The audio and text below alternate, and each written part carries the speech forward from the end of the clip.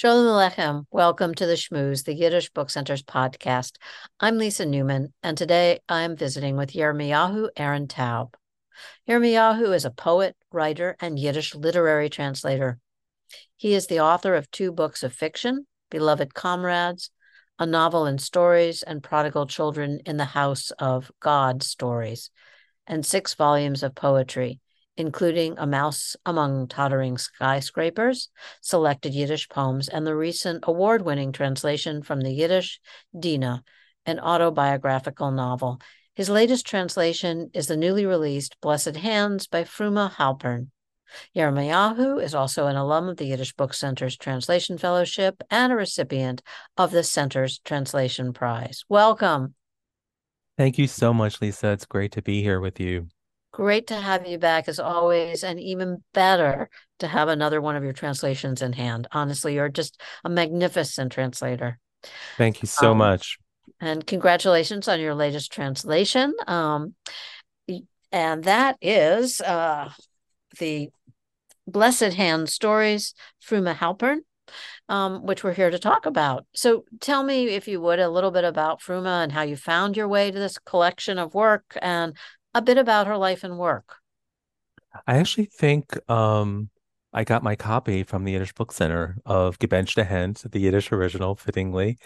I think I had come across her stories. Several of her stories have been translated already in different anthologies. I think I first saw her work in one by Joachim Neugerschel. One of her stories had been translated, I think Dog Breath, if I'm not mistaken. And ever since then, and several are also in the collection edited by Ria Tregabov, Arguing with the Storm, um, and which came out, I'm going to say, in the mid 2000s, 2008-ish. And ever since, and then I just said, you know what, let me check out this writer who I hadn't heard of before. And so I started reading her work and was instantly hooked, um, drawn in by her vision, by her voice, which is both tender and dispassionate. It's very empathic, but also very rigorous. And I found myself drawn in by her style, her writing style, which has sort of moments of lyricism in it. And also her subject matter, which is focused on people who are marginalized, essentially, in a lot of different ways, whether it's by class, whether it's by race, um, sort of physical condition, people who are ill or sort of becoming ill. There's a story about someone who is losing his hearing. There are stories set in hospitals, which gets to the question of more about Firma because she herself worked in the Bronx hospital as a massage therapist and was clearly very in tune to the kind of energies of hospitals. So there are a number of stories about people grappling with illness and physical conditions, disabilities of various kinds. There's a story about two blind people falling in love, which is incredibly moving and powerful. So yeah, that's a little bit about her stories, how I came to them. From herself, I started digging. I was able to connect with some family members, two of her grandsons, and also the wife of one of the grandsons, all of whom knew Froma quite well. And they were generous enough to share their knowledge of her with me, and that was really wonderful. So we think she was born in the Bialystok area, which was then part of the Russian Empire. Um, but I haven't been able to actually find, the place where she was born. She definitely emigrated from Bialystok to the US because that's on the ship manifest form. Last place of residence was Bialystok. And that's part of the work of, as working with Yiddish writers is the question of, you know, uncovering and searching and genealogy and just going through. I think I probably could have, if I had maybe spent even more time than I already did. I may have been, or hired a master genealogist. I might have been able to nail down the shtetl or the place.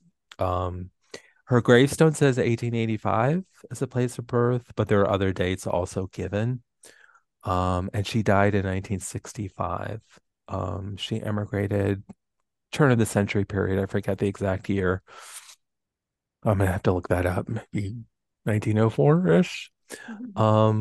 And she had a number of siblings, some of whom I've connected, some of whose offspring, descendants, I connected with as well.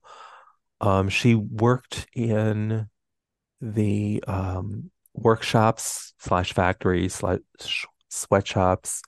Her granddaughter-in-law had heard that she had studied to be a nurse in the old country.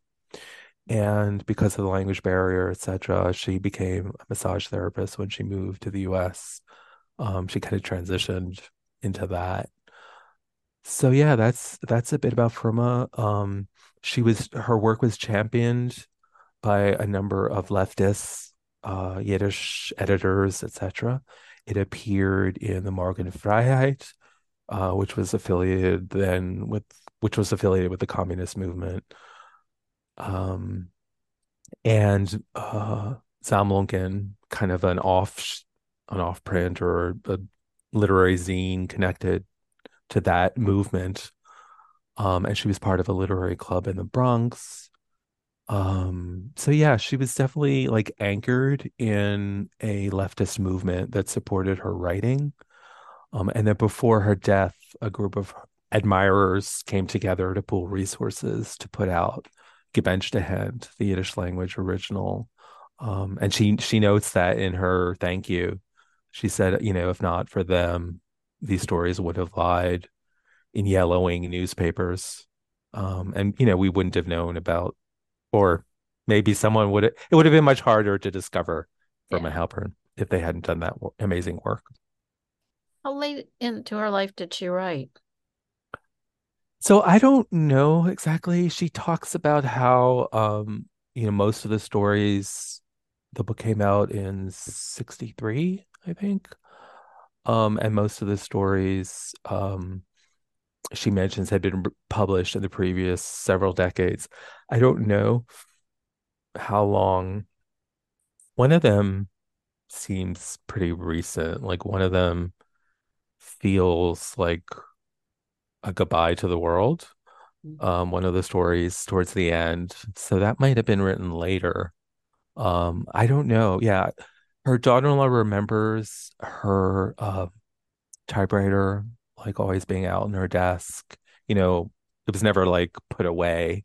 Mm-hmm. And that, she was deeply connected to her writing. So possibly, late into her life. I found it interesting the way she writes her characters, and it seemed to me as a reader, and I can only take away my experience reading these stories, which are really an amazing collection. She seems to set the scene and then bring the reader into the world, as it were, of the character. And it's sort of the internal world is what I'm referring to. And she kind of reveals both a physical space for them and also a mental space. And I wonder if you could speak about that. You may or may not agree with that takeaway. Oh, absolutely. I totally agree. I think a lot of these stories are more character driven than plot driven. They're sort of snapshots, slice of life, portraits. Place is really important, as you note, kind of the physical location of not so much like what street or what city or what neighborhood, because those are often absent, but like, the sort of apartment or the streetscape or All of that is central, but she does seem to me, as you seem to be alluding, to be centrally concerned with the internal world of her characters, who they are, their backstory, what drove them, or suggesting what drove them to do the kinds of things they do, helping the reader understand their world.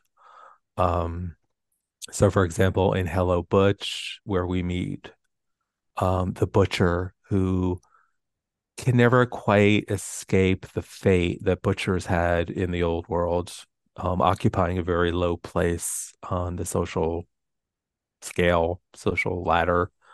Even in America, when he comes, he can't really escape it. And then, the children get connected to Butch too. Like they're like it's almost like Butch is like their last name. And the social kind of opprobrium is never shaken.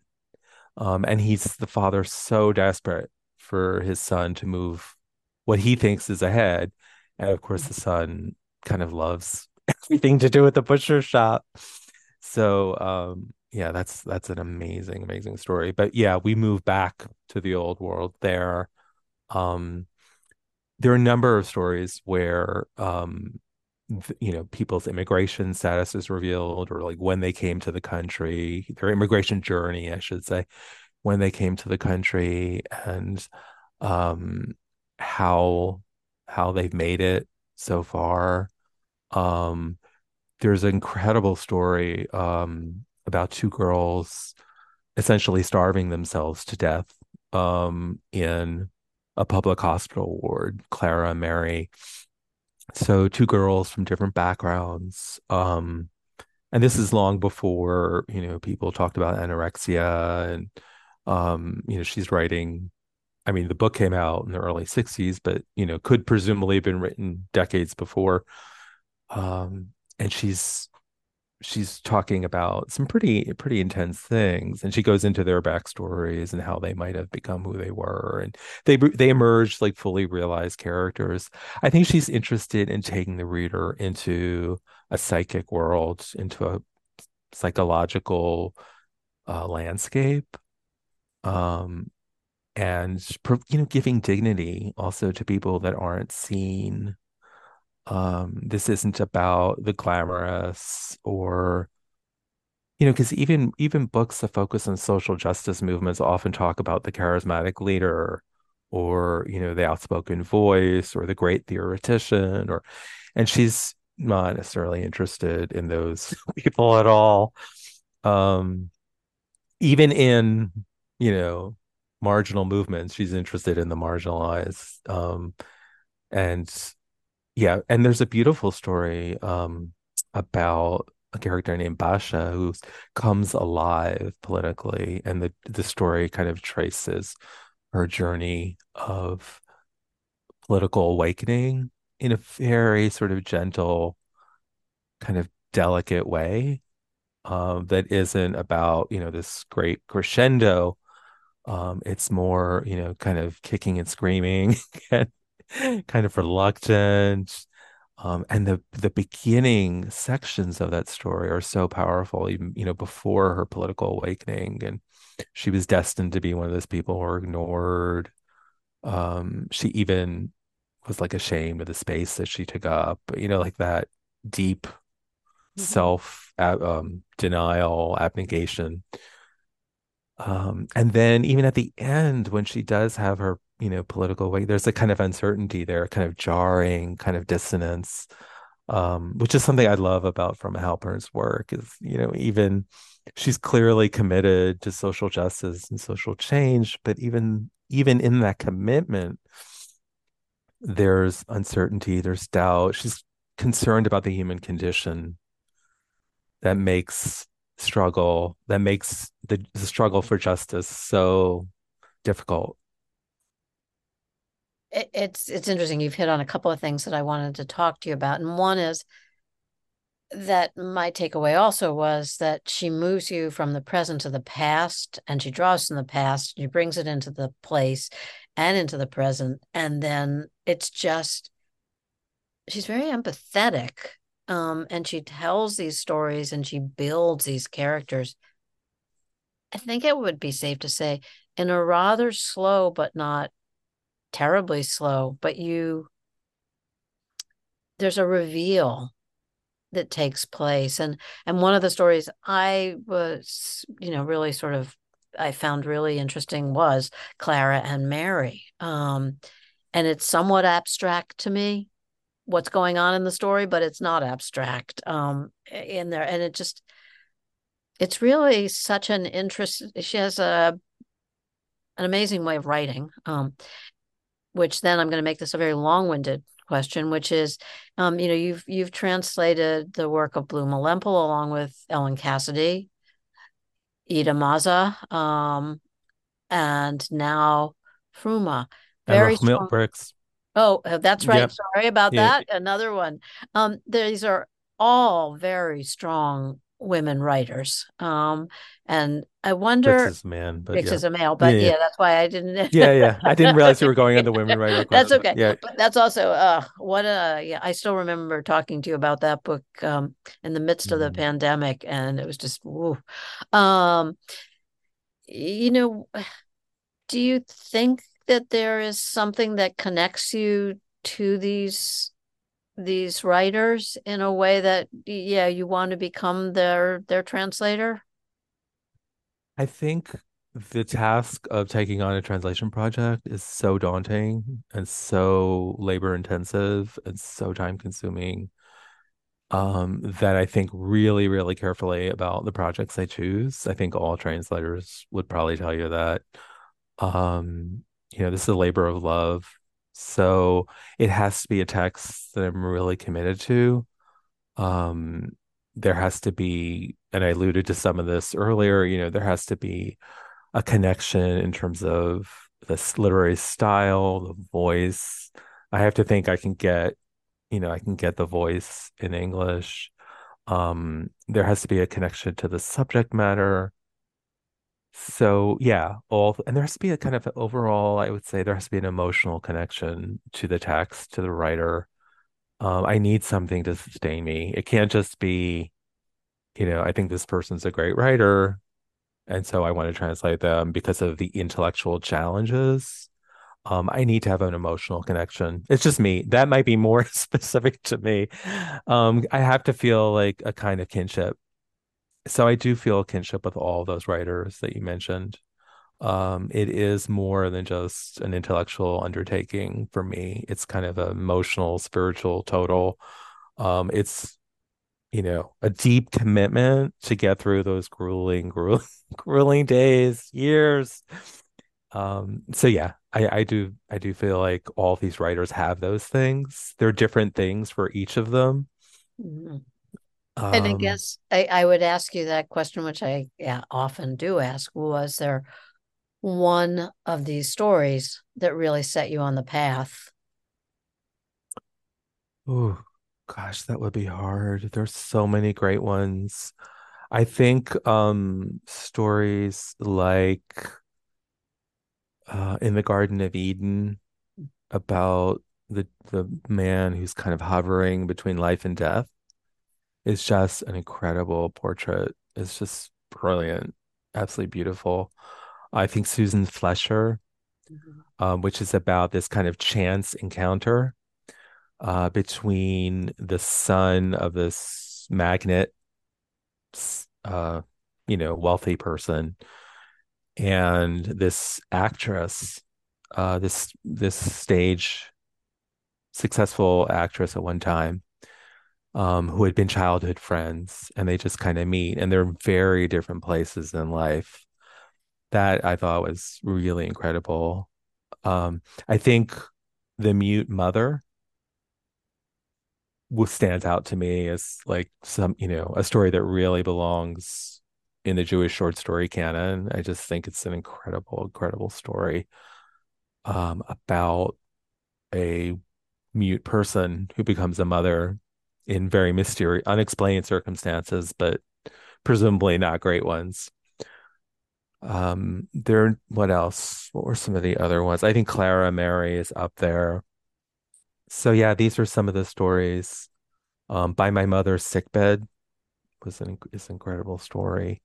It- Um, yeah, I think also she tackled the question of race in a way which is very interesting, and kind of maybe not entirely unusual for Yiddish, but literature. But there's a story about lynching, for example, which is really incredible, and it gets at it through the character of the mother principally. mhm. There's a story about a cross-cultural friendship between a Jewish woman and an African American woman. So I think race was really important to her, and the question of equality and um, inclusion, ongoing racial. There's a lot of stories that have leading African American protagonists. And Tony Michaels in one of, I think actually in a Yiddish Book Center program talked about the importance of um the question, the sort of equality for African Americans as a central uh program part of the program platform for communism in the US, which is something this is not, not often talked about. So that's a whole other, other question is to what degree was Frume Halpern influenced by that larger goal. We have a lot of questions um, in this act of excavation. I don't want to say discovery because Frume Halpern has been discovered, but just the excavation, there's a lot of conjecture, and maybe someday we'll know. But right now, this is kind of where where we are. There's a lot to speculate about. To what degree, did she remain committed to that movement, et cetera, et cetera. You brought a lot to your writing of the afterword, by the way, which I'll confess, if it's okay, I read before I read the stories. For I just felt like it informed my reading a little bit in a way. Yeah, I Yeah. try to tease out a lot of those Yeah. questions. And I go more deeply into what I was able to discover, both about her life and about her intellectual Mm. life, the whole question of influence, her importance in Yiddish literature. It is an amazing contribution. Like it's one book, and it's really kind of a powerhouse um, achievement. And um, Yeah. hoping that with this translation, word will get out. And I did discover that there is this sort of Froma Halpern super fan club as I was coming out Who with the knew? translation. Yes, who Yeah. knew? There are a lot of admirers.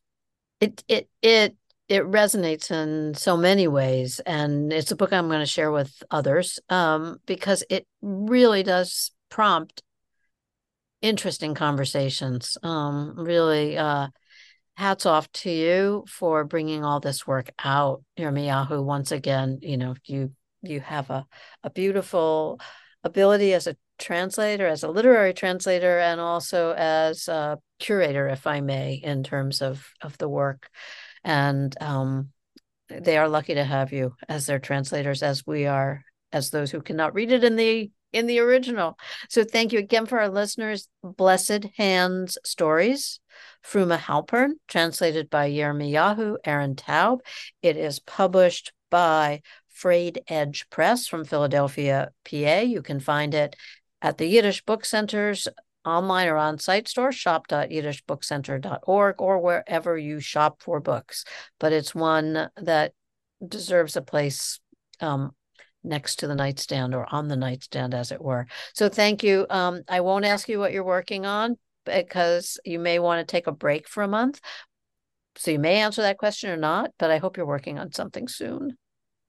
Yes, definitely. And thank you so much for this opportunity, Lisa.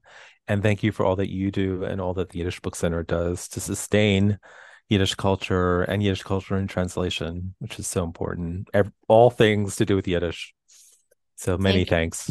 Thank you, and hope to have you back again and read more of this. Again, Blessed Hand Stories, Frume Halpern, translated by Yermiyahu Ahron Taub. Bye-bye for now.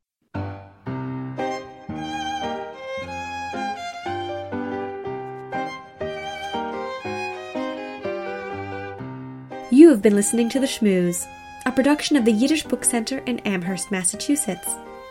To learn more about this podcast and to subscribe, visit yiddishbookcenter.org. I'm Elizabeth Carteropoli. Until next time, be well and be healthy.